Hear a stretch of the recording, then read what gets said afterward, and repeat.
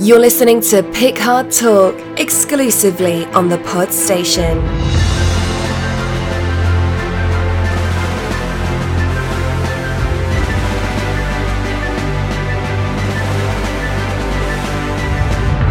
Welcome to the first ever episode of Picard Talk, which is obviously a play on the word Picard and Hard Talk, which we thought was really clever given that every other variable of Picard and play on Picard had already been taken. We are the two Marks. My name's Mark Pollard. I've got my co-host Mark Latham. How you doing, mate? I'm well. How are you? Now, we've got a rather weird situation here because this is the first time you've probably heard our voices, but we've been doing this for quite a while. So, to add some random context, we have another podcast called Disco Fever, which is a Star Trek Discovery podcast. Now you're thinking, I haven't heard of that before, and you'd be absolutely right, because we've been frantically trying to get Season 1 and Season 2 reviewed, and we were going to upload it as a deluge just in time for Season 3 to come out, so we could do with Season 3 what we're doing with Season 2. However, Picard has beaten us to the punch, and so we're going to start with this one, effectively, aren't we, Mark? Yeah, I mean, we're going to be, by the time we upload all the Disco Fever, and we've got the Picard one, everything else, you're going to be sick and tired of hearing our voices. But the exciting thing, well, particularly, we've just watched Episode 1. Well, sort of. We should add some context here as well. So, both Mark and I are very eager Trekkies. We're not necessarily the most reverent of Trekkies. We love the whole Trek nerdom. Picard came out a few days ago. In Mark's head, although he claims he told me, we were going to save it and watch it together as friends. Friends! Best friends. Friends! Alas, either I didn't hear that or subconsciously thought, fuck that for a laugh. There's no way I'm waiting for that. So promptly went on and watched the first episode of Picard all on my lonesome. Leaving me on my own. Only to leave Mark, who, to your eternal credit, mate, has gone the last few days without doing it, despite numerous spoilers from other people. Oh, yes. You know what? When it's something that's brand new, it is so hard in the technological age we live in to just hide from spoilers. Anyone who watched Games of Thrones will know what I'm talking about. Anyone who'd read the books years ago will be like, "Oh, do you remember the Red Wedding?" It's like, shut up. And also, when you have other people you know who are a little bit nerdy, they can't help themselves. Yeah, they've got to spill beans. Yeah, well, it's almost like a proof of how nerdy they are. Yeah, it's funny because they go, "It's not a spoiler, but this happens. They all die in the end," and you go, I think you find that's a spoiler because I didn't know before, and you've just told me, so you have in fact spoiled it. We've just had nachos and hot dogs, and future. You've watched it for the first time, and I've watched it for the third time. Greedy. This should be quite an interesting episode because yours is very much a knee-jerk reaction to the show, whereas mine's obviously more considered, which is ironic because were you to able to listen to the Disco Fever episodes, you would probably find that Mark's research and just general preparations for these things far outweighs mine. But yet the pressure I feel is slightly more on me because I should have had more time to digest this. Admittedly, I have, as I say, unavoidably found various things that I knew were going to be in it, and the wonderful thing watching it fresh and raw is you kind of thinking, oh, this could be this, and then as it's happening, you're either right or you're wrong. Yeah, it was good. It was good to watch it. So on a scale of 1 to 10, how right were you and how wrong were you with your initial knee-jerk predictions? Without kind of giving spoilers to the episode already, I had a feeling that there were going to be Romulans involved in some sort of thing, and I identified the weaponry used, so I kind of got that right. But I mean, I don't specifically know. Bear in mind it's episode 1, whether entirely I've got the gist of who's the baddie and what things, but we'll see. I mean, I enjoyed it. Yeah. Were you excited about this actual show when you heard about it? I mean, I know if you like Trek, just the suggestion that there was going to be a Picard series would instantly tug on those heartstrings, but was there a little bit of you at the back of your mind thinking, please don't ruin something that was so wonderful many, many moons ago? Both of those things will always run in any show that kind of picks things up 20 odd years after, the end of another. It's kind of, sometimes you leave things alone. Picard has always been my favourite captain. Oh, he is. He's the man. Yeah. There is no doubt about it. Picard is my boy. Absolutely. Not least because he's from Yorkshire, which is where I'm from. Of course. Yeah. And just in terms of how he negotiated his way through dilemmas and problem solving and just being a really pragmatic leader. He just does everything the way you want to do it, but you're never able to do it because you neither have the patience nor the intellect. The long and short of it, mate.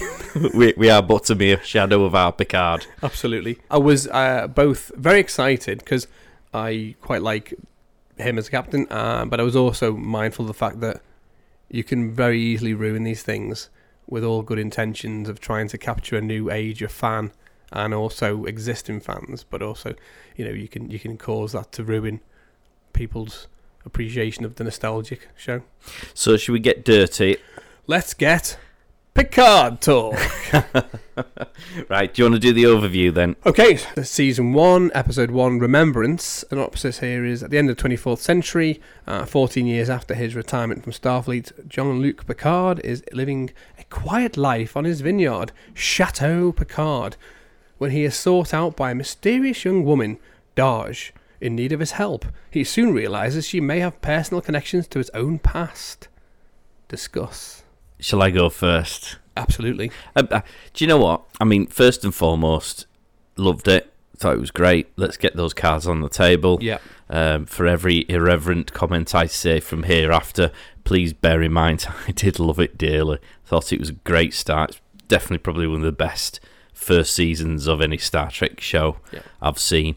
It had a very Dixie solving a mystery feel to it. You remember how you used to go into the holodecks to do the Dixon Hill thing? Yeah. It had a bit of that going on about who's this, got to solve that. And we've kind of got that going on into episode 2 now. So it felt very Picardy. And when I first saw him, I just thought, yeah. This is it. If you wanted one captain to bring back to do something like this, if there's going to be a mystery to solve, or he loves excitement, he loves adventure, all of the things, Captain's Holiday, all of these things where he goes on a holiday and he ends up kind of solving a mystery or goes on a jaunt. It's classic Picard, isn't it? It was like every time he opened his mouth, it was like a warm breeze on your face, just that warm summer breeze of wonderment. Every time he said something or did something, it was like, that's Picard. Oh, yeah. That's so Picard, the way he's done that. Or, I wish I could deal with that. That's, Absolutely. You just can't fault the man. He's just human of superior quality. Yeah, I totally agree. There's nothing more wonderful than listening to the dulcet tones of Captain Picard. And the start was amazing because we also got a bit of data love in as well. Well, before we get into this, let's just ask the main question, is the intro. The intro thing. To kind of get like the very beginning of this, let's break down from the very, very start. Hang on. Right, rewind. Done. So to get nitty gritty now, get into the trenches of Picard talk, we're going to get at the very beginning. Tell me what you think about the opening sequence to this show. It's boring. Absolutely. I was in a coma. I was having Mark play whale music to me. I think I'd fallen asleep in the nachos, and was being stabbed in the leg with a fork to kind of wake myself up. What? It felt like a James Bond theme gone wrong. I was expecting naked silhouettes to be bobbing across the screen. Naked data's floating around. And what? And have Adele singing the song to me. I don't know what happened there. And that end bit with the little sort of shard going into Picard's face, rip off of Daredevil.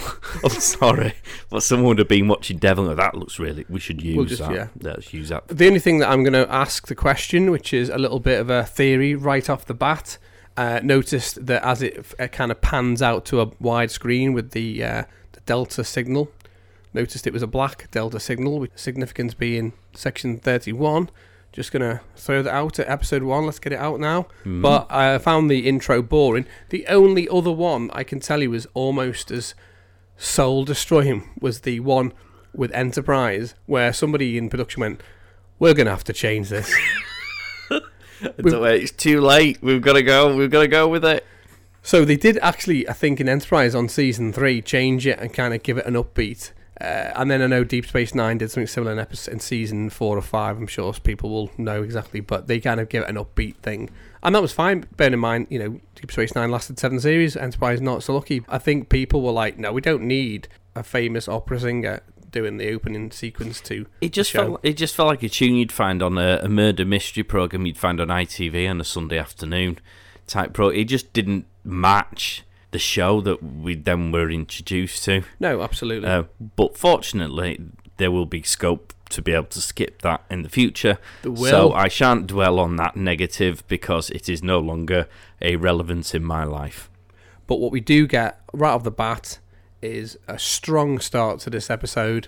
Really exciting. Fat data. Somebody in CGI's gone, mate, you don't look like you did 20 years ago. Let's kind of... Well, we don't, in fairness. So, I mean, we mock him being in exactly the same situation. In fairness, my friend, do you have the money to pay for a personal trainer? No. Well, that is why you look like you do. And you're lovely.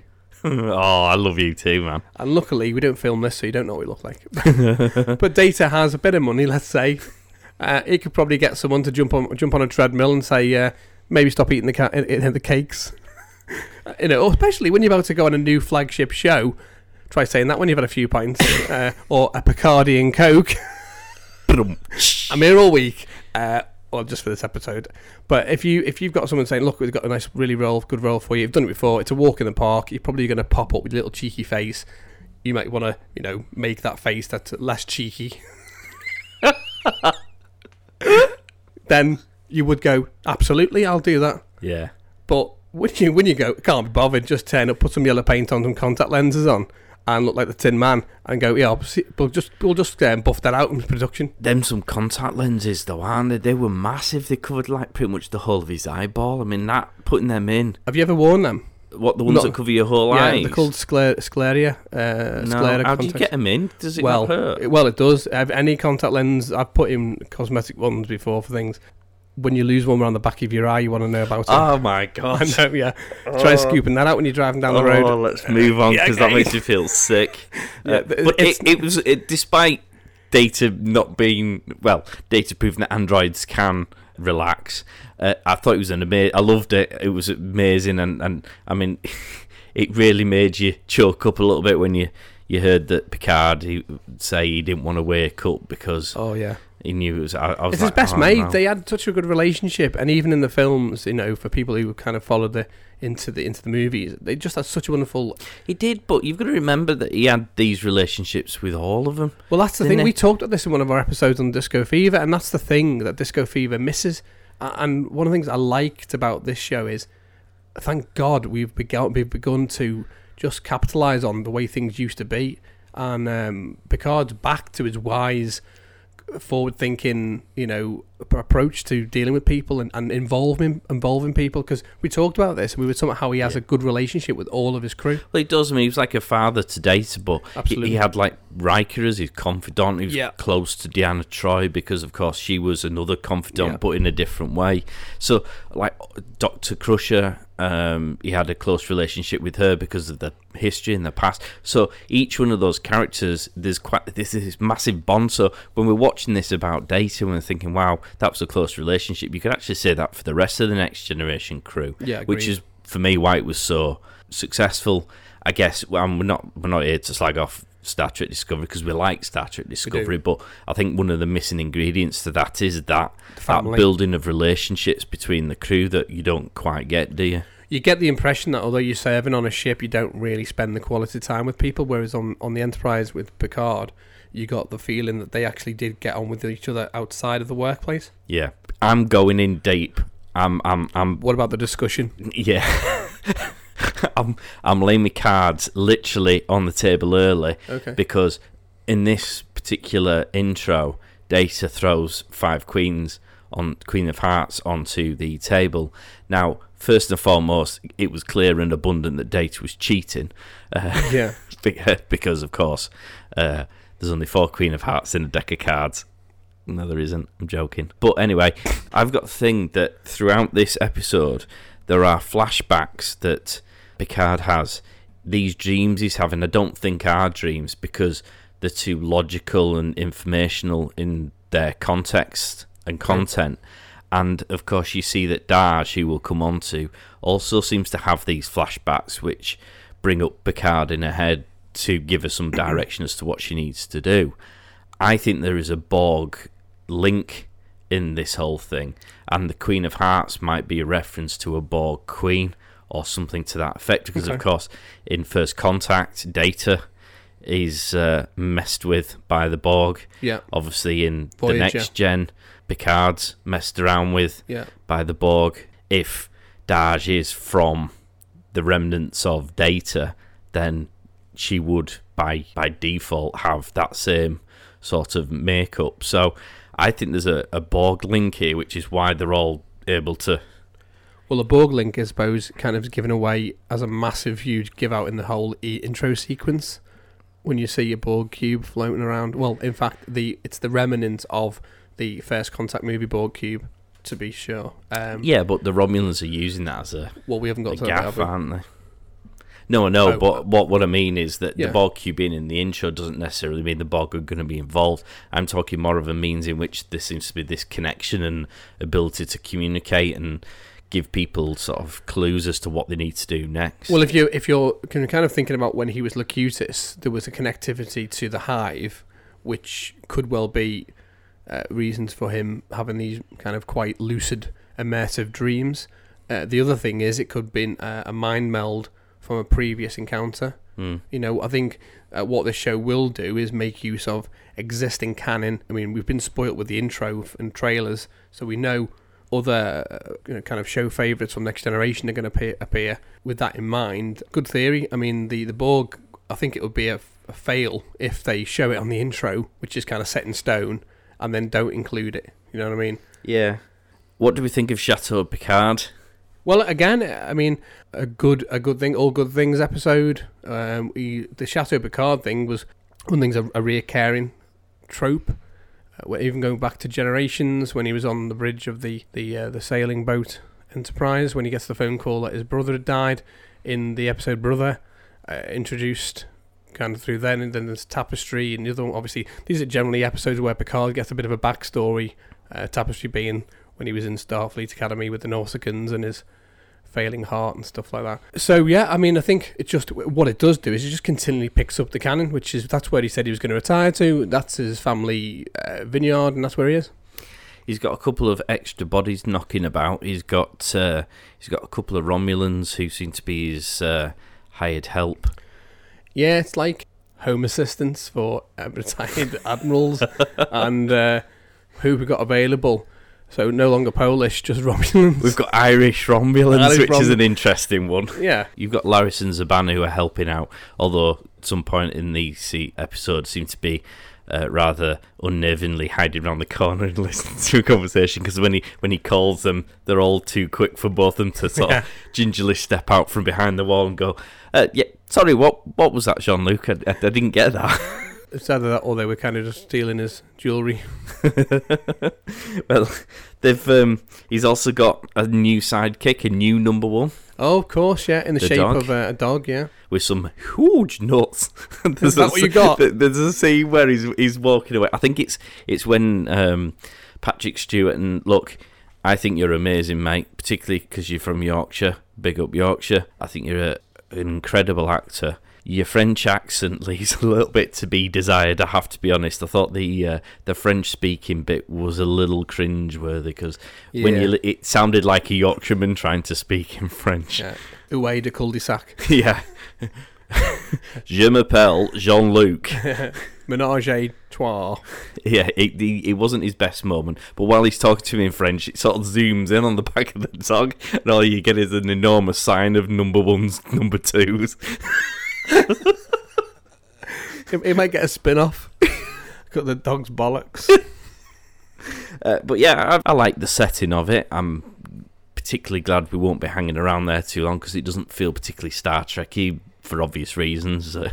It's a chateau, and it produces wine, doesn't fly around the galaxy causing murder. It becomes a bit more traumatic though, doesn't it? Because Darge pops along. We meet Darge quite early on. Well, she's just got into the Daystrom Institute and is kind of celebrating, isn't she, with her loved one? Her boyfriend, yeah. Did you notice the species he was? I didn't get that, actually.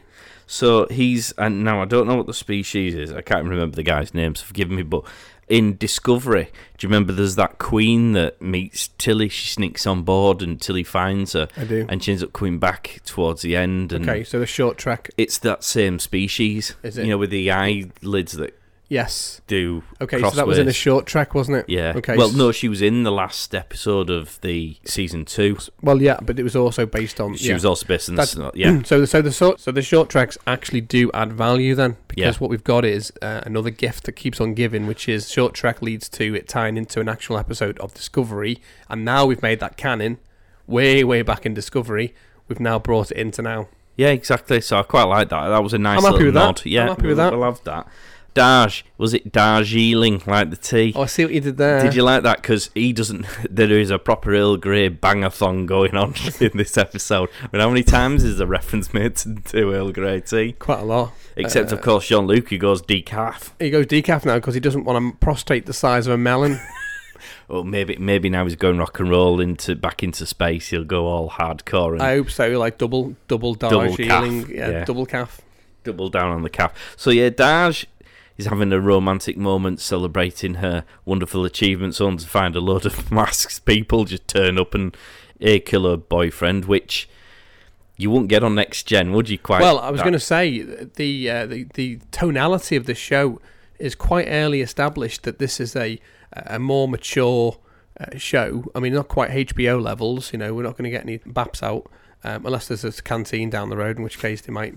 But we're going to see. If you remember, the only time I kind of remember a knife in the chest, it goes back to the episode of Tapestry. It was a war film, wasn't it? Well, no, when he gets stabbed by a Nausicaan, they didn't show the actual entry. It just happened to be kind of a shot of the action, and then it was in his chest. It was said with Worf's wife. It was a bit more laid back in terms of, it wasn't visceral. Whereas this one, flipping heck, it almost basks in the accuracy of the shot, really, doesn't it? I mean, the thing I was thinking of Hitchcock. If you think Hitchcock and Psycho, you never saw an impact of the knife. You just saw the blood and the screaming, and it was very cut well together. This one, clearly, knife in the chest, blood on the floor, dead.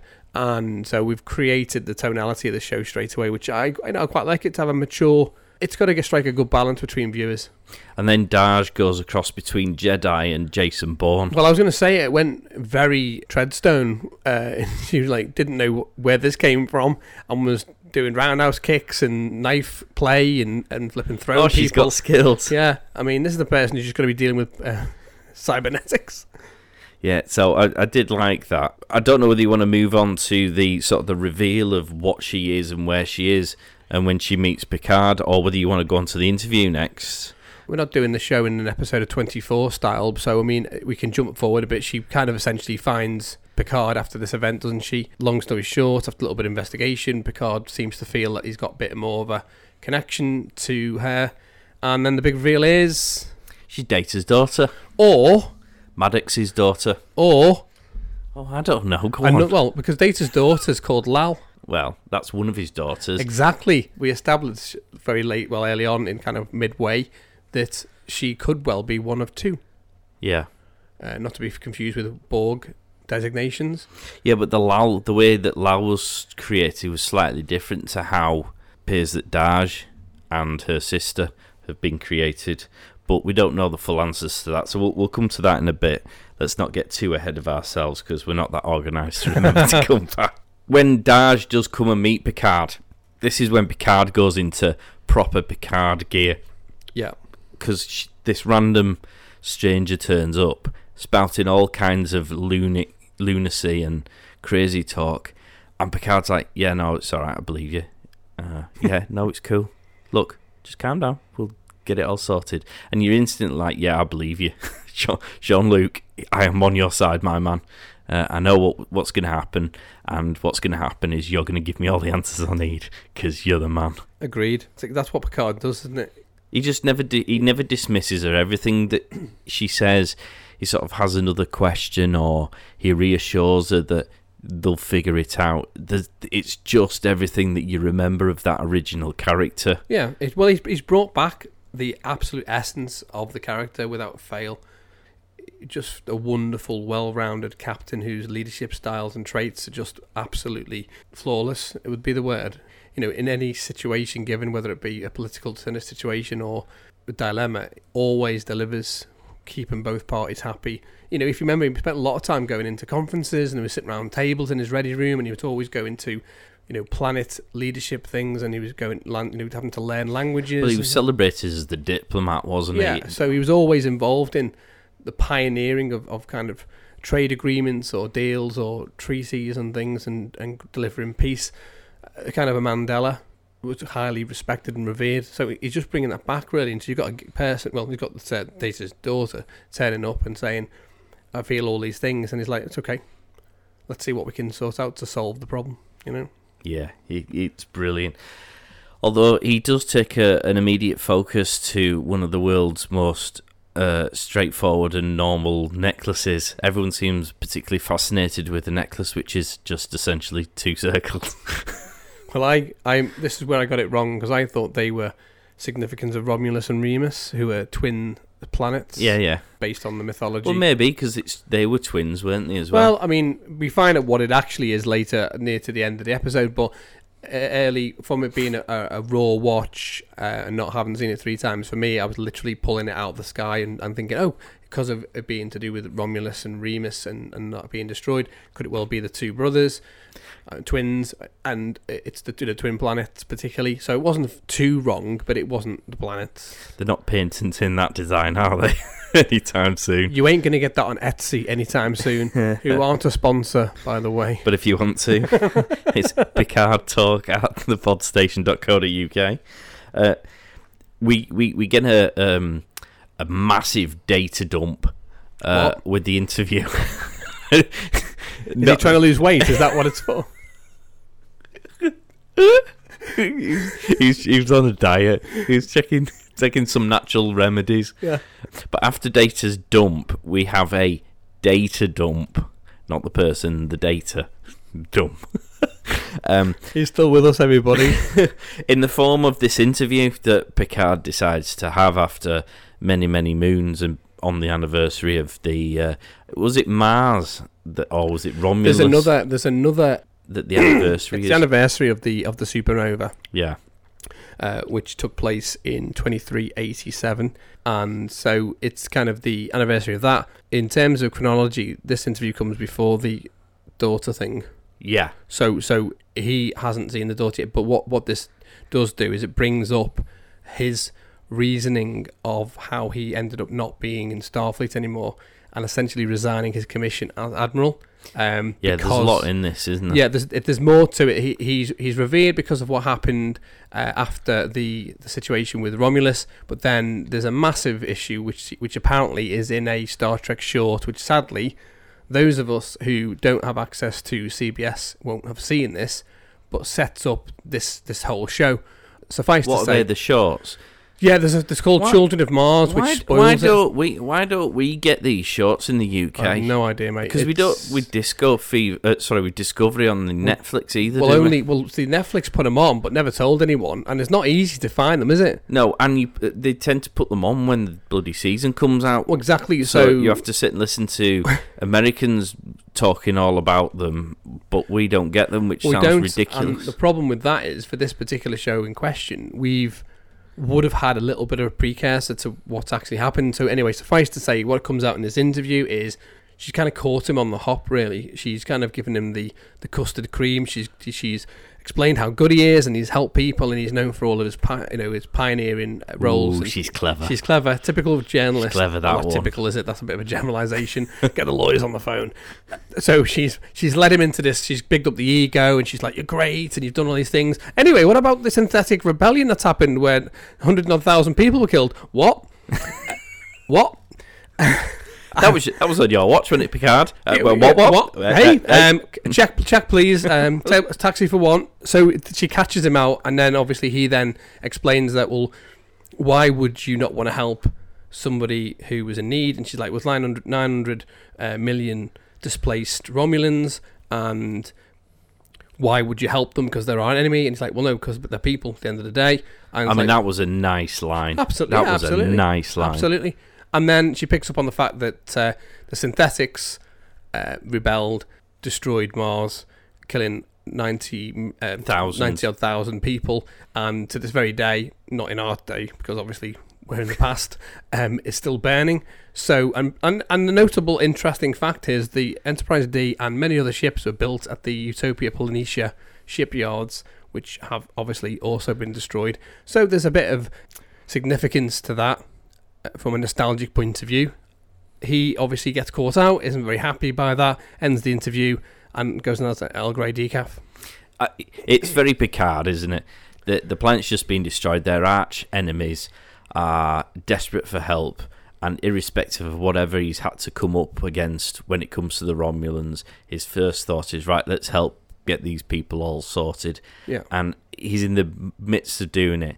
Something that seems to be something that would warrant an investigation, and I'm sure over the course of this season we'll find out a lot more about why the Mars incident happened, and suspect it's largely got either nothing to do with the synthetics, or it could have been the Romulans who have tried to do it as a tactical thing, or whether it was Starfleet have deliberately done it to set the Federation against this whole relocation thing because they don't want the Romulans on their doorstep, which sounds to me like probably quite a plausible thing, but doesn't particularly set the Federation in good light.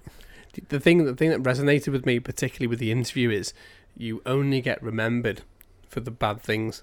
So when I was watching it, the thing that kind of gave a parallel to was Tony Blair, who pioneered the treaty with Ireland. If you ask anyone on the high street why, about Tony Blair, what's the thing they're going to say? The Iraq War. The fact that he pioneered so many good treaties and was involved in so many forward-thinking policy changes, forgotten, But the reality is he'll only be remembered for that one single action. And I got the impression that this was where, again, Picard, who's done so many things for Starfleet, was only remembered for, the Romulus thing. And it possibly lends credence to the fact that in the Discovery at the end of season 2, now spoiler alerts if you've not watched it, but if you listen to a Picard story, one assumes you have. Let's go with what? At the end of season 2, they obviously end up way in the future, and it's understood that there is no United Federation of Planets in the future. And is it possible this could become the beginning of the end of the Federation? Yeah. Because the way they approach this is very non-outward thinking. It's not very collective. Does this then start with the factions and breaking away and the internal bickering and the negative politics that start to unravel the whole utopia that's been created? Interesting. Well, I mean, this is the wonderful thing with it being the first episode. We haven't really got an idea where this is going to go, because this is the first show chronologically since Voyager. Yeah. And if you consider Voyager and Deep Space Nine are kind of happening at the same time in, give or take a few months, essentially it's been probably about 30 years since the end of Next Generation. Yeah. It's about 14 years since Picard left Federation. And about 20 years since Data died. If you're looking at it in our real terms, you've basically got 30 years gap between now and obviously when we last saw him. Tonally, it's a completely new thing, and I just hope they just are mindful of the fact that what they're dealing with really is a lot of canon, and you can ruin things. The problem, automatically, I'm picking up there's a massive difference between this and Discovery, because of just what, and I quite like the way they've done this. It just feels really nice. There's a lot of I know this particular episode was planet based, but we went to Paris and we went to San Francisco, Boston, which we haven't been to show that these places exist in the universe. Nice to see them all. The feel of it, the special effects, and they seem to put a lot of money into this. Yeah. I don't know what did you think? Yeah, absolutely. For me, there's a lot going on. There is a lot of history that they need to fill in. I guess there's two concerns I've got. One, which is they don't need to fill in every blank space over that 30-year period. I don't need to know what he had for breakfast 5 years ago. which is often a trap people fall into when they're trying to fill in the blanks. I think Star Wars is a good example with those horrendous prequels and trying to explain the midi-chlorians and blah, blah, blah, Lord, yeah. all that kind of stuff. I don't need to know all that. There isn't a huge number of episodes. I know there's 2 seasons being commissioned, but there isn't a huge amount of time in which to fill in those blanks and, of course, move the story forward as well.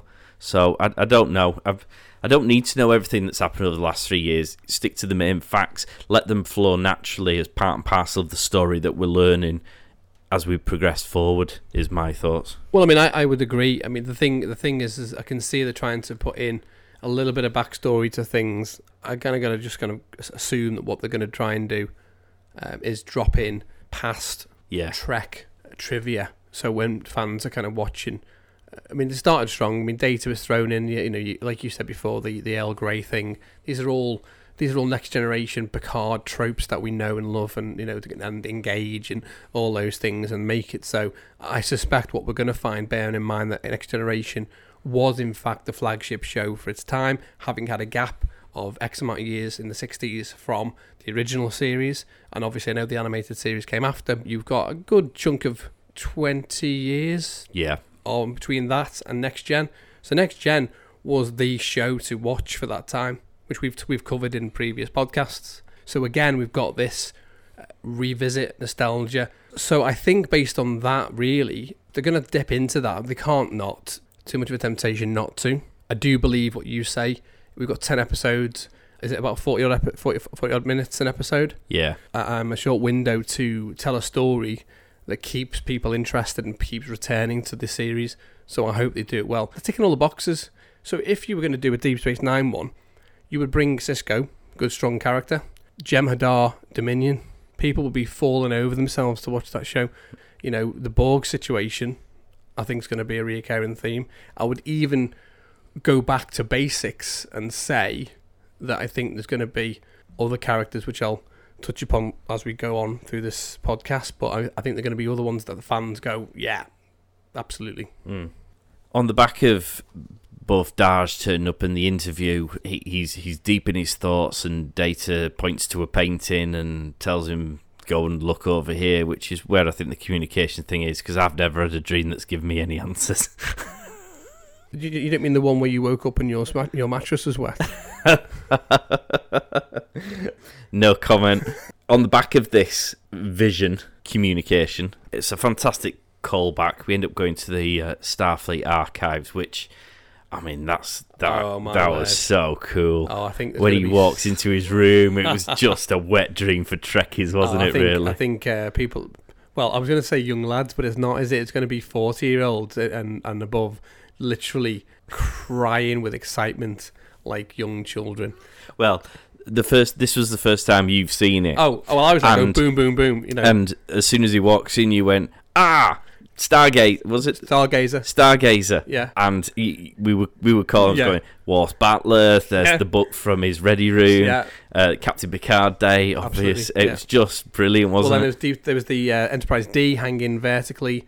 Yeah. It was just as you're watching it, and I think any show or movie has a moment in it. Do you remember, I'm trying to think when it was the Batman films, the one with Val Kilmer. It was one of the ones that people don't particularly like, when they go into Arkham Asylum and they open up the kind of the cupboard, and you've got like kind of penguins thing, and there's Riddler's costume and stuff. It was one of those moments. Yeah. And for any fan, it's like, see how many things you can spot in 2 seconds. Isn't it? It was one of them, and if you ask me, one of the best parts of it is that was, for me, was one of the classics, because it just, from exposition and just kind of total callbacks to people who love the show.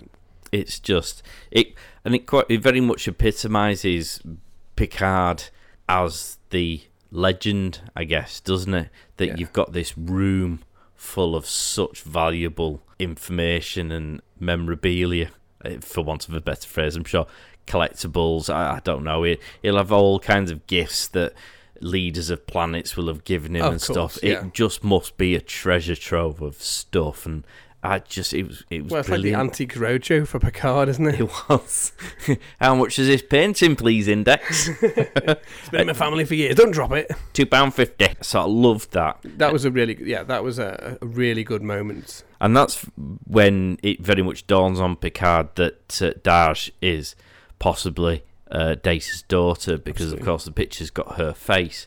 Now, and it's also called Daughter. And it's also called Daughter, although I think it may be Data's daughter insofar as there may be elements of Data that were used to create Daj and his sister. So I do think that there is an element of Data which is in Daj and her sister. However, it's said in Next Gen, and I've got no idea when, it's said that after following the sort of the court hearing that Maddox and Data have, where they're trying to show in, is it season 2, that he is a sentient being. After that, it's said that Data remains in communications with Maddox, and I think he's essentially helping Maddox to learn and develop his research with a view to obviously helping to create or reach this sort of end. So I'm wondering whether it's Maddox who's created these using a part of Data, using information and research that the two of them have combined, come up with. Do you think it's a bit like dropping breadcrumbs then? So Picard's picking up on these breadcrumbs, because bearing in mind, don't forget, there's 2 paintings which are twin oil paintings. So again, the necklace, twins, and then now the twin paintings. Clearly there's a pattern here of giving the viewer, which again is classic Next Generation, allowing the viewer freedom of thought to come up with some sort of solution, not told how to think, not given the answer, but said, oh, could it be there's a second child, another daughter that's a twin? In terms of breadcrumbs, there's a lot of clues here that there's obviously a second daughter of Data. And we don't know when Picard's visions / communications start. I'm going to stake my thoughts that these have all started at around the time when Daj and her sister have been made, or certainly Daj was made active, and it seems like there might be other ones as well as these two, because they're saying she's not active or she's not been activated yet, which implies that they already know, and perhaps they've already tried to have to deal with other ones. And I think that activation process has activated that Borg link communication that is giving Picard the breadcrumbs that he's now following. Don't forget, when he was Locutus, he was given implants. Yeah. Now those, although we've seen it, haven't we, with other Borg encounters where they've taken away some of the cybernetic enhancements, but basically there's things which are connected to bits of the body that really would not be able to be removed. Now we can assume that when he was Borg, and he was Locutus, so he was kind of full Borg, that there's obviously aspects to him that have remained. And then also not forgetting the fact that he was diagnosed with a syndrome that gives him an acuteness with his hearing, which is why he can hear the engines being off by a few. Nah, he always said he could do that. That was down to his. No, I don't think it was. Inner ear. I challenge that, sir. Okay. For the next show, you go away and do your research, and I will not do any research, but stand by my claim nevertheless. No, but that was my research telling you that that's what it is. Well, my research disagrees with your research, sir. Well, tough. Dr. Pulaski would tell you that's what happened. Anyway, he obviously, going back to the Borg philosophy and theory, he could well still have these cybernetic implants that gives him the acuity to pick up on whether it be a subspace transmission or so it comes across as a dream, but actually what it is because we don't know what it feels like to have that happen. So it could well be, as we understand it, a dream. I don't know why I hear voices in my head all the time. So do I. Shut up, you. Who said that? What? So it could well be that where he's getting kind of a breadcrumb through a transmission that comes across in the manifestation of a dream. Yeah. I think there's more. Well, clearly there's more to come because we're on episode 1. You'd think, wouldn't you? I would hope so. Yeah. The end. Discuss. One of my favourite villains next to the Jem'Hadar is the Borg. With obviously the Borg you being at the beginning of the thing, I'm hoping there's going to be a bit more of a Borg. Well, obviously I think there was a Borger King. Oh! If you'd like to be a sponsor, the Card Talk at thepodstation.co.uk. Yeah. Just saying. Yeah. I was trying to think of the caption of Burger King there, but there was one just like, your way is irrelevant. Oh, me all week. No, I'm not. So I'm hoping there's going to be a strong Borg presence, which clearly as we go through this podcast, there's something, a theme happening.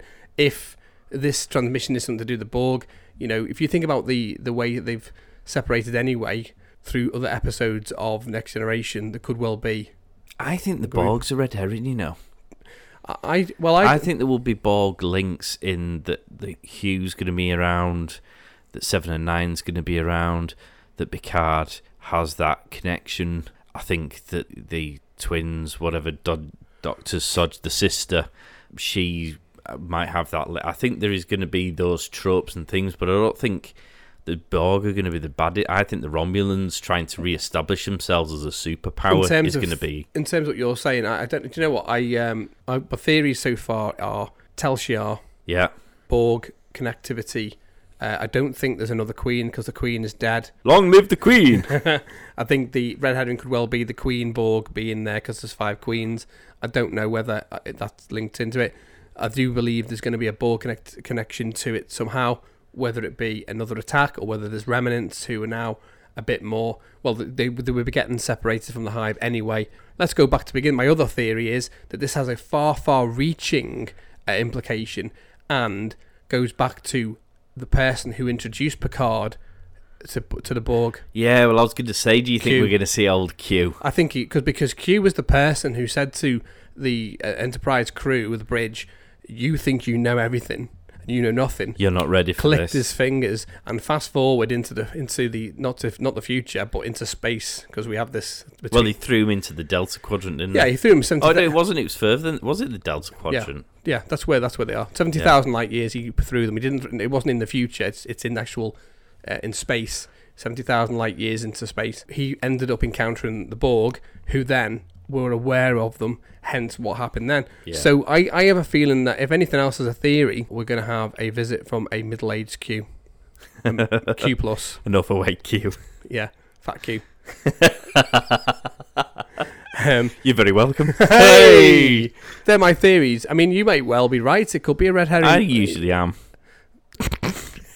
In these dreams that you have. In life. We'll see. We then go on to probably the big action scene of this first episode, which is as it turns out, the Romulans having a kung fu battle with Daj. We have some rather on the nose reminders of certain things. First and foremost, that Picard is now old because he's struggling to get up them steps, although to be quite frank, I'd have been struggling to get up them steps. He still gets himself up there. I mean, she drags this poor old fella up these steps at a right rate of knots. Yeah. And he looks like he's going to have a heart attack, which isn't ideal. And then promptly goes all Matrix. So I loved the fight scene. I thought the fight scene elements are amazing. Yeah. I think that CG massive Matrix style jump was just poo. Yeah, because you commented it as I was watching it, and I was saying it's good, but I wasn't meaning the jump. I meant the fight choreography and the action. And then as I said good, she did that massive jump, and it's like, no, because they do that all the time. It's when you can see it's CGI because the body bends. Do you not remember Blade 2? Is a Blade 3 where they're kind of all bendy? It's like, no. Well, we've established, or we sort of established later on, and we'll come to this, that she was possibly a human form, but with a synthetic. Although I'm going to have to ask you the question about the difference between a synthetic and an android in a minute. With a synthetic inner, but a human outer. Now, if that is the case, doing one of those jumps, she's not a robot per se, so I don't understand why her body would enable her to do that. I get the quicker reflexes and the ability to process things faster and to react and move, but that she hasn't got some special legs with extra jumpy, like a cast weren't super mega massive. Which she might have an improved exoskeleton. Maybe, but would that enable... I don't know. I just didn't like... Wolverine can do all those jumps. I didn't think it was necessary, I guess, is what I'm trying to say. Ultimately, your original thing is it's not necessary. She could have got there ably without doing the long jump. Yeah, because next thing, they're going to be able to fly, and then you've created Superman. And as a general thing, I just don't like Superman as a superhero because he's boring, because he could do everything, and it's now impossible to beat him, which kind of makes it dull. You want that... You want a frailty, you want a vulnerability, exactly, which if with her doing the fighting, it's great. She's amazing. She can take them all on, but at some point there's going to be too many, or at some point they're going to be able to use something that will capture her. There's that vulnerability there, and that big jump just kind of said, oh, she can leap small buildings in a single bound. I get that, and I totally agree. I mean, the problem you've got is if you give somebody all of the skills, where's the story? Yeah. Because if you think like 300, which is based on supposedly a historical thing, top of the game warriors, but even they got tired. There's only so many hours you can fight your enemy for before you start, kind of flagging. You know what I mean? Yeah. And they're not superheroes; they're just very, very well trained elite soldiers. So everybody has their weak point. If that fight has gone on for days, there would have been a point where she would have not swerved left and hit right and ended up being shot. It's not plausible, is the point. And she may well be able to be fast. And in terms of a synth, it's synthetic, where you would not know the difference between. An android has notable differences.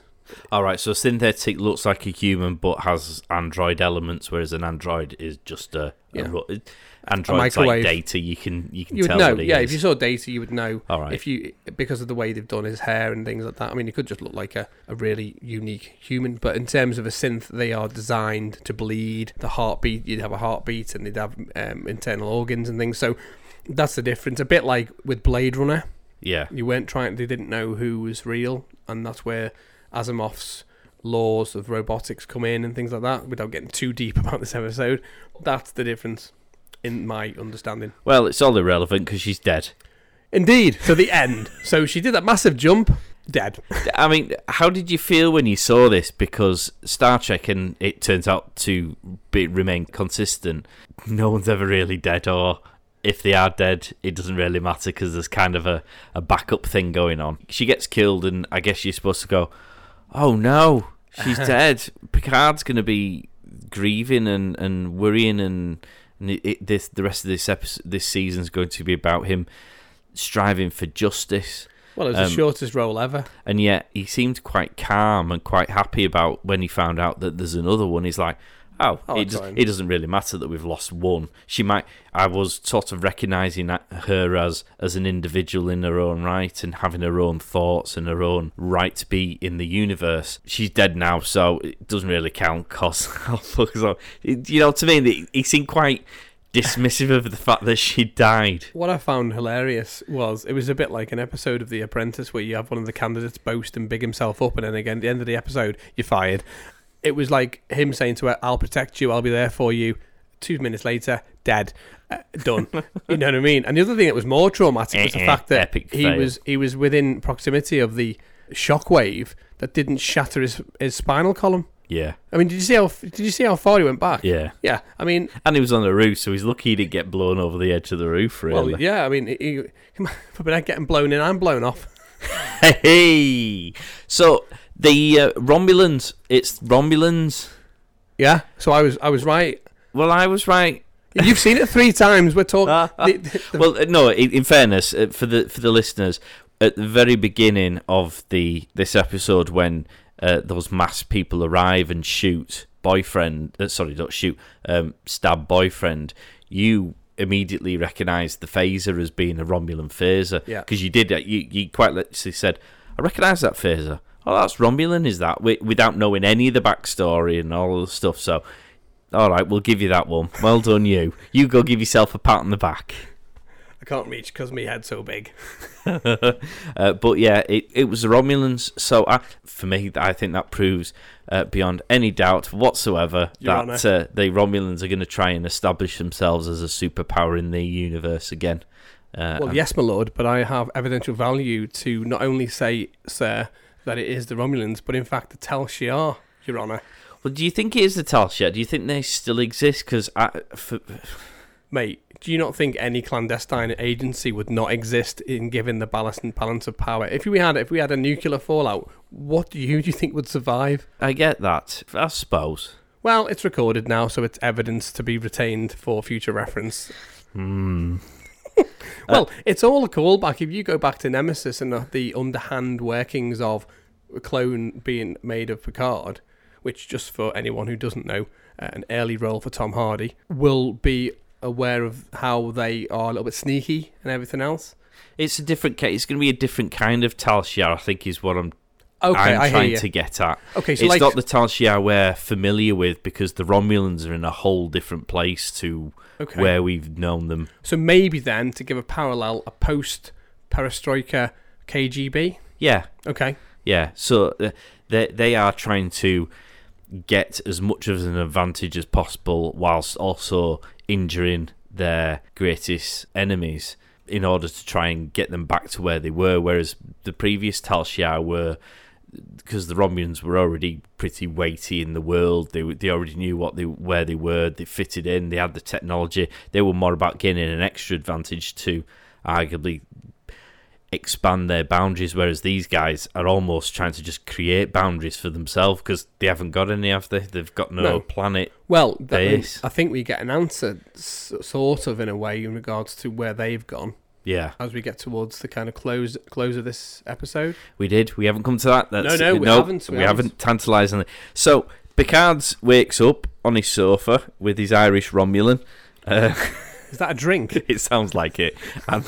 And Big Ball number 1 licking his face, and decides to go to the Daystrom Institute, which is where we meet Dr. Girati, who, when we first met her, I was like, I know her from something. Oh, right, okay. And I couldn't remember what it was at all, and ended up going on IMDb to have a look. Of course you did. And most of the things she's been in, I still didn't particularly recognise, except for Newsroom, which I haven't seen a huge... I saw the first season and half of the second season. A couple of episodes I've seen. But I'm quite amazed at how familiar her face is, given that that's probably the only thing I've seen her in. She's quite a quirky character. She seems to have that... Is it Dr. Sung?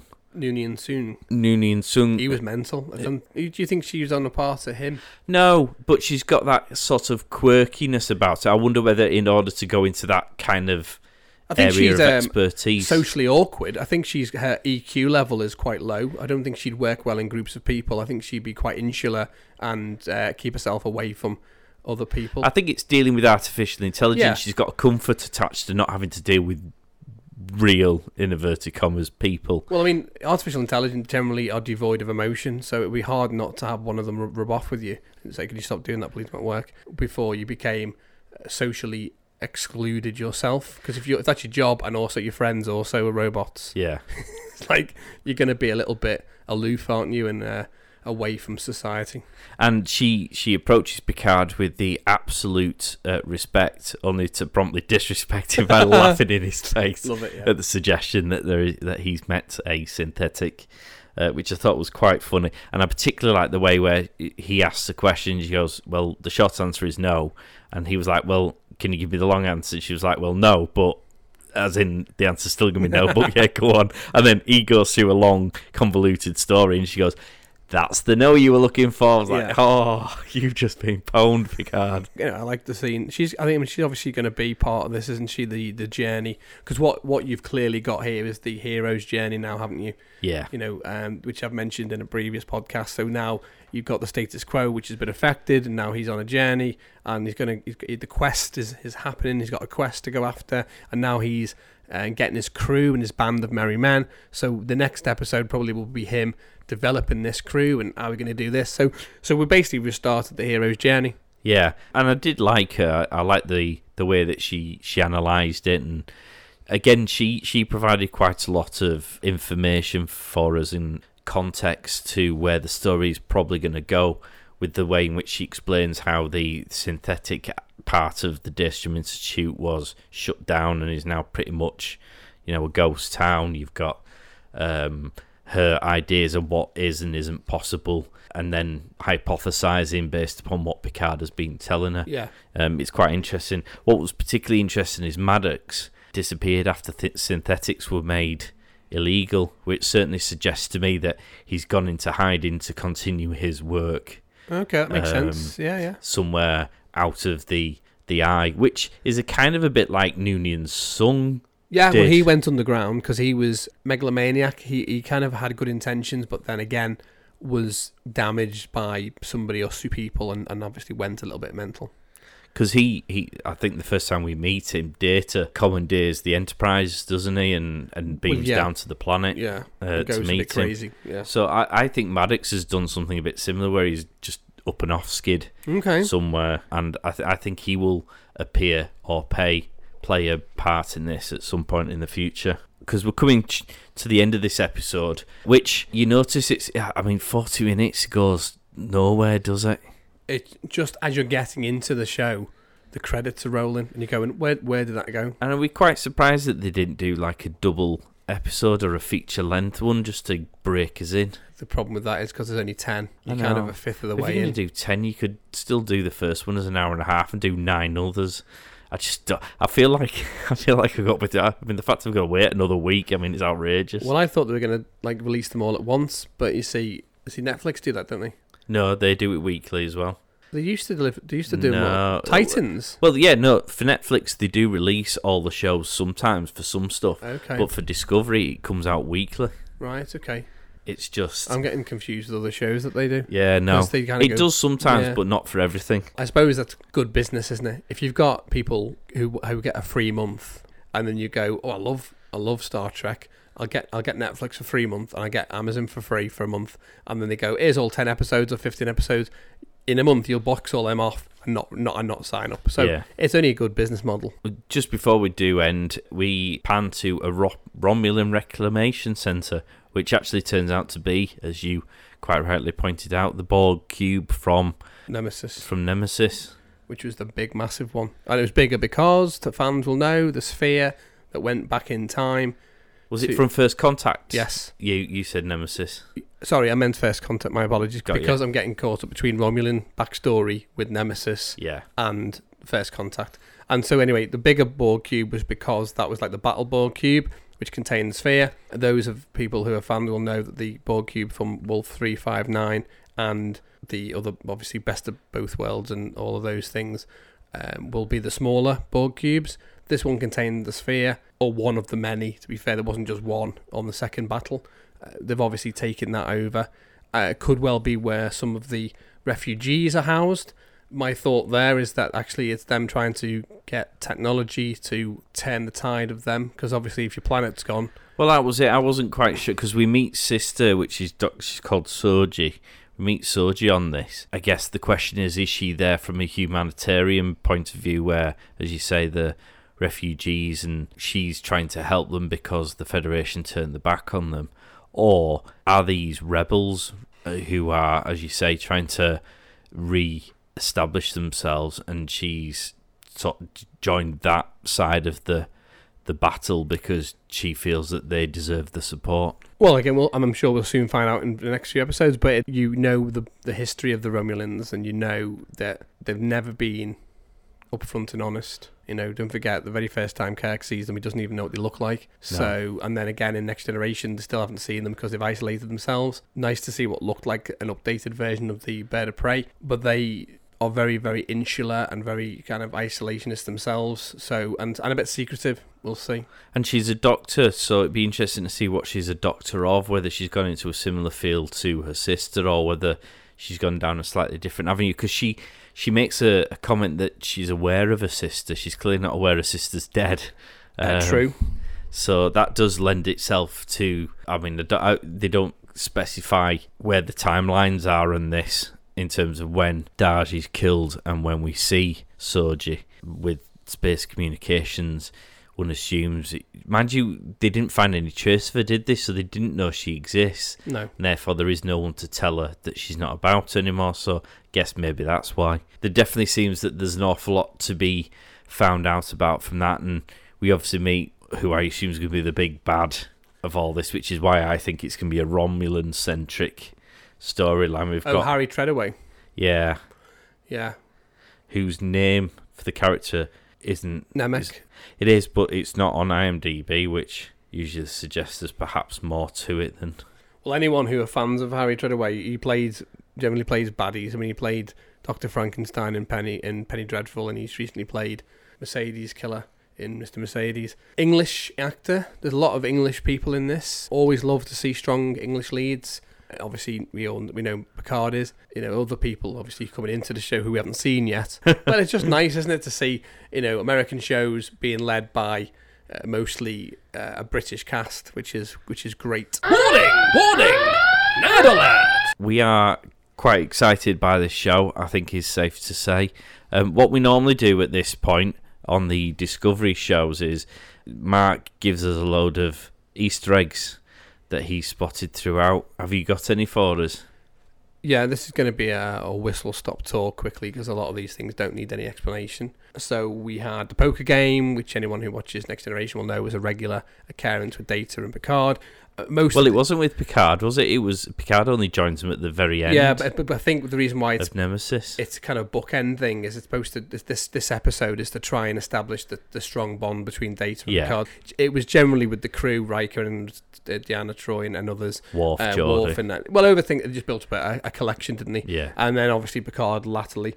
So that was in there. The other good one that was a good strong link back to kind of the relationship with Picard and Data was the song that was played, which was Irving Berlin, Blue Skies, which he sang at Deanna Troi's wedding. Yeah, he did. So that was a call back there. Obviously, Data's death, which happened where he sacrificed himself in the film, which I mistakenly said, which is Nemesis. Yeah. Then we have the remnants of the Borg. Again, we see the Borg cube again, which is kind of a flashback to the Borg invasion. That was the second one, just to be clear. So it was trying to use time travel to stop the first launch where the Vulcans meet Zephyr Cochrane. And then that meant we wouldn't have got warp travel, so therefore we wouldn't have gone into space.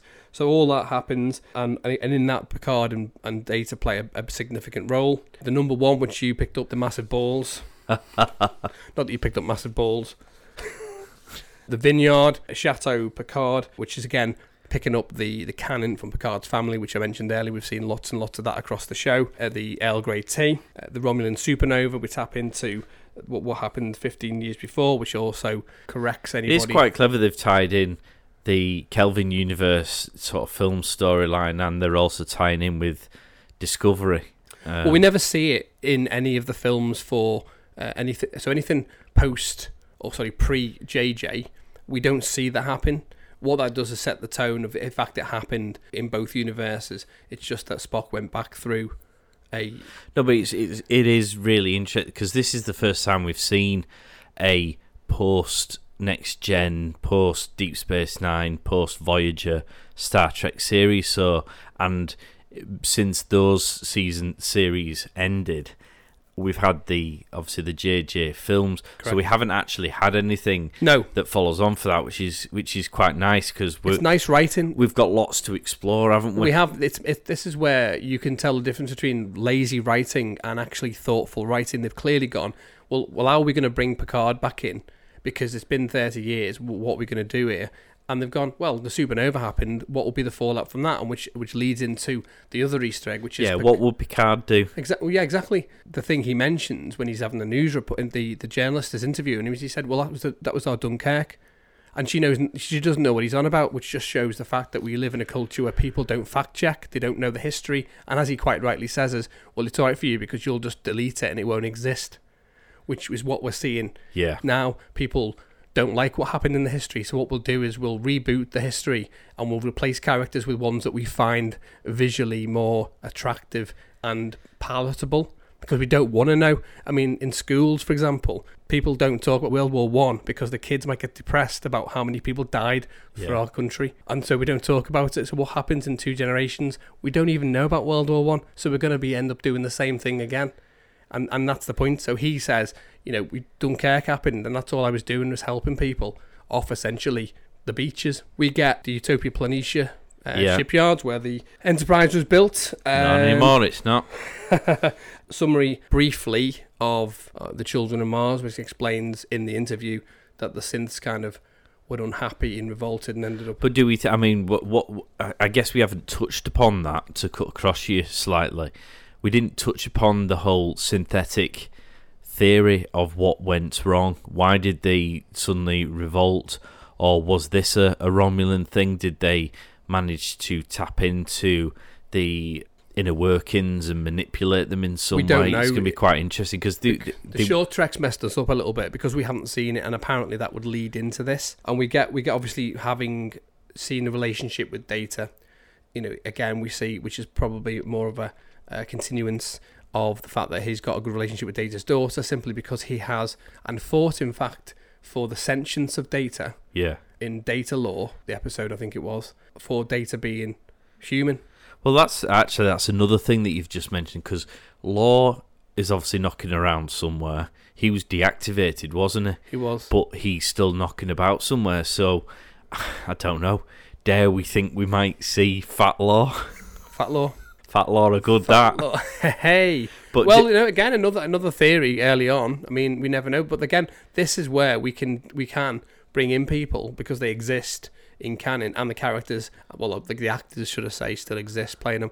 I mean, I'm sure Brent Spiner will be happy to come back in again. I mean, the other thing as well, Data's paintings, part of Data's attempt to be more human was to tap into the culture and be more culturally aware, listening to classical music, and Picard, as we always knew, was very, very into all of his classical music, and was a bit of a mentor for Data in that respect. We get to see Data in a couple of uniforms as well, don't we? We see him in his sort of gold one, That's we see him in his blue one. Yeah. Did you notice, actually, when Picard racks up to the archives building outside of it, there's lots of Starfleet personnel wandering around. Yeah. And they're all wearing the uniforms, with the black at the bottom, with the colour at the top, and some have got the ones with the colour at the top, and then Voyager obviously some ones. are wearing some are wearing the Voyager / Deep Space Nine ones, some are wearing the Next Gen ones, and some of them are wearing the new sort of the grey ones. It's interesting that they're mixing them all up, really. I mean, we've only got a kind of wide shot of it, haven't we? We haven't seen it all properly, but I think they've probably kept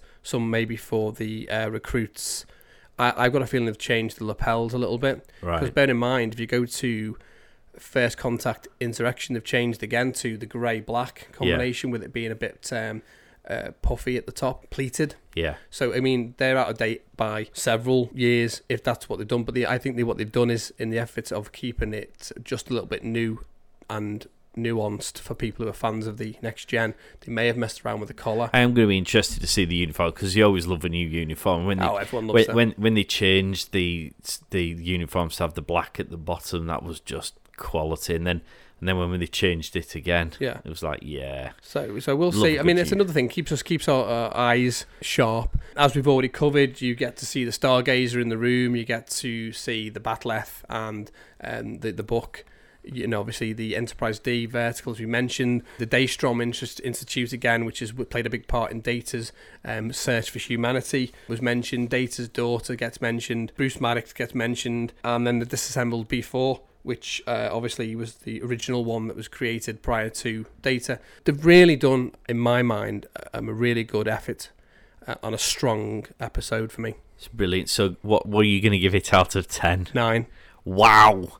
Now, again, because you have not heard to the Discovery Trek episodes at this point, you won't be aware that Mark, when we always give him a score out of 10, Mark is famously well renowned for basically giving everything a 7, whether it's because it wasn't bad enough to get to 6, or there's scope for improvement, I don't want to set the bar too high, blah, blah, blah. So for him to go in episode number 1 with a 9, wow. Yeah. It is. Well, why? Go on. You've got. Tell us. Because you are right. Because I always say don't give it a 9, because you can only go to a 10, and then if it gets better than a 10, where do you go? You don't get 11 out of 10, do you? So I go 7 because that's going to be the average. But it's just because, one, it's a different approach to Discovery. I like the way it fits into the canon. I like how it works, the technology.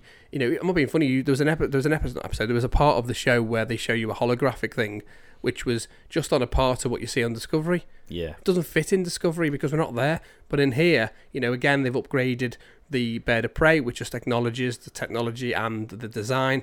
It's a Bird of Prey. It just sits really well. And Picard, it's also mostly Picard. I think Picard on its own. If you just had Picard sitting on a chair drinking Earl Grey tea, he'd get a 7. Or the real one. Well, no, he loses the point for decaf. But if you just had him talking to camera, dressed as a lobster with a cup of Earl Grey tea, I would give him a 7 just on that. I'm going to give this an 8. Okay. I'm going to give it an 8 because it isn't the show's fault, but it's too short. Okay, I'll take that on board. I'm genuinely taking. I'm the same as you. I don't want to give episode 1 a 10 because it does give you nowhere to go, and I'm absolutely convinced there are going to be episodes still on this, which just makes your mind boggle with excitement. Yeah. I am going to knock a point off because it was only 43 minutes long, and I think for the first one, bearing in mind we've waited 20 years for this, man and boy, it just feels like you're a cock tease. Picard, you're a cock tease. I'm not having that. That's outrageous. So I'm going to give it an 8 because I absolutely loved it. I'm absolutely made up that Picard's back. He was everything that I hoped he would be, which is basically Picard, but more relevant to the modern times. Yeah. I think whatever the story is going to be, Patrick Stewart is going to carry that show just with him being Picard. Yeah, I agree. And I'm looking forward to meeting all the other people. I just hope that when they introduce all the old crew, so Riker, Troy, 7 of 9, it's not ham-fistedly crowbarred in as one of those like a Justice League movie. So they're walking around, they walk in the background waving at the camera, and there's like that artificial audience applause going, "Yay! Look over there, there's 7 of 9, yay!" On your left, you will find, I just hope they don't have that. I hope there is a legitimate reason why they're there, and that their characters are as on point as Picard. Agreed. Because, God bless her, Jeri Ryan, not necessarily the world's best actress. I thought she did 7 of 9 really well in Voyager.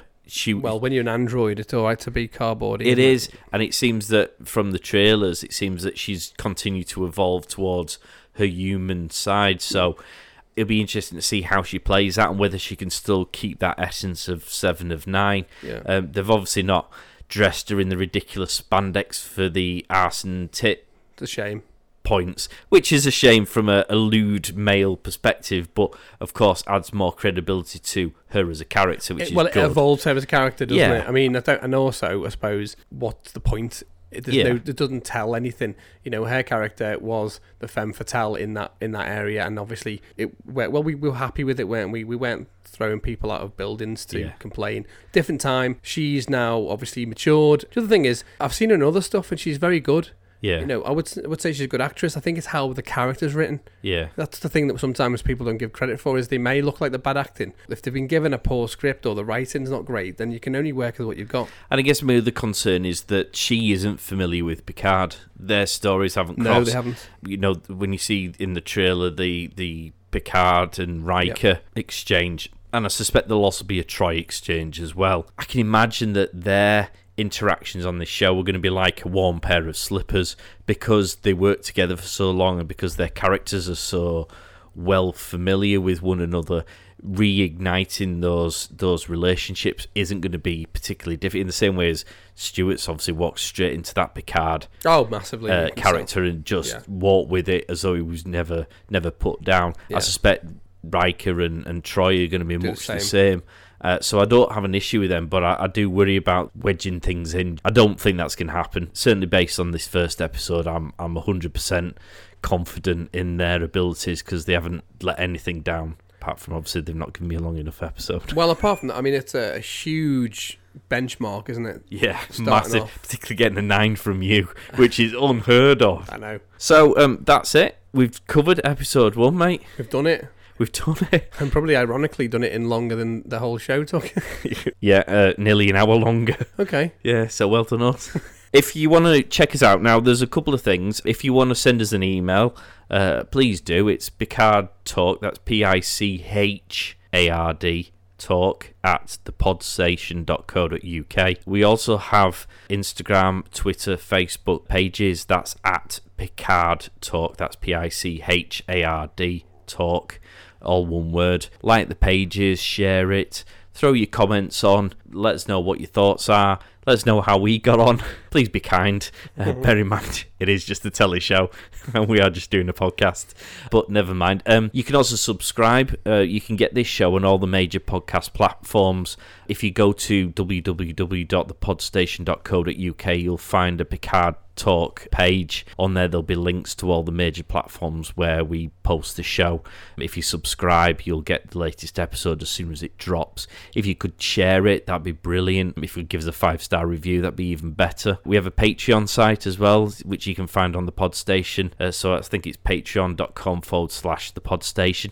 If you can contribute, it keeps the lights on, keeps us doing the show, keeps our terrible jokes flowing. Please scrap that last bit because you probably won't want to help out if that's the case. I think that's probably about it, isn't it? Oh, how do we find you on the socials? What? Oh, right. So, again, I apologise to everyone for constantly banging on about this, but Mark, would you please tell us your most convoluted Twitter handle that you can never remember? Well, it's not please, so much. Please get to pen and paper, people. It's not so much. It's not the Enigma code. It's not so much I can't remember it. It's because when I created it based on the fact that there are other people with my name, and obviously wanted it to be relevant to me, I hadn't considered that it doesn't translate very well over audio. So my Twitter is at Mark_Latham, Mark2, as in the Iron Man suit designation of such things. As in the Roman numeral? Well, it's like II. No, MKII. Oh, right, okay. So Mark 2, so like Iron Man's suit at Mark 2. That is it. So it isn't as convoluted as it sounds. It just doesn't translate very well over audio. Mine's Mark R. Pollard. There's no flamboyant references. There's no Roman numerals. It's just what it is. Which tells you there's no one else important called Mark Pollard. I think you'll find there is a world champion fisher called Mark Pollard. Fisher? Man. Fisherman. That's an oxymoron, isn't it? Right. Make it so, number one. See you later, guys. Bye. Check out all our shows exclusively on thepodstation.co.uk. Support the station by visiting patreon.com/thepodstation.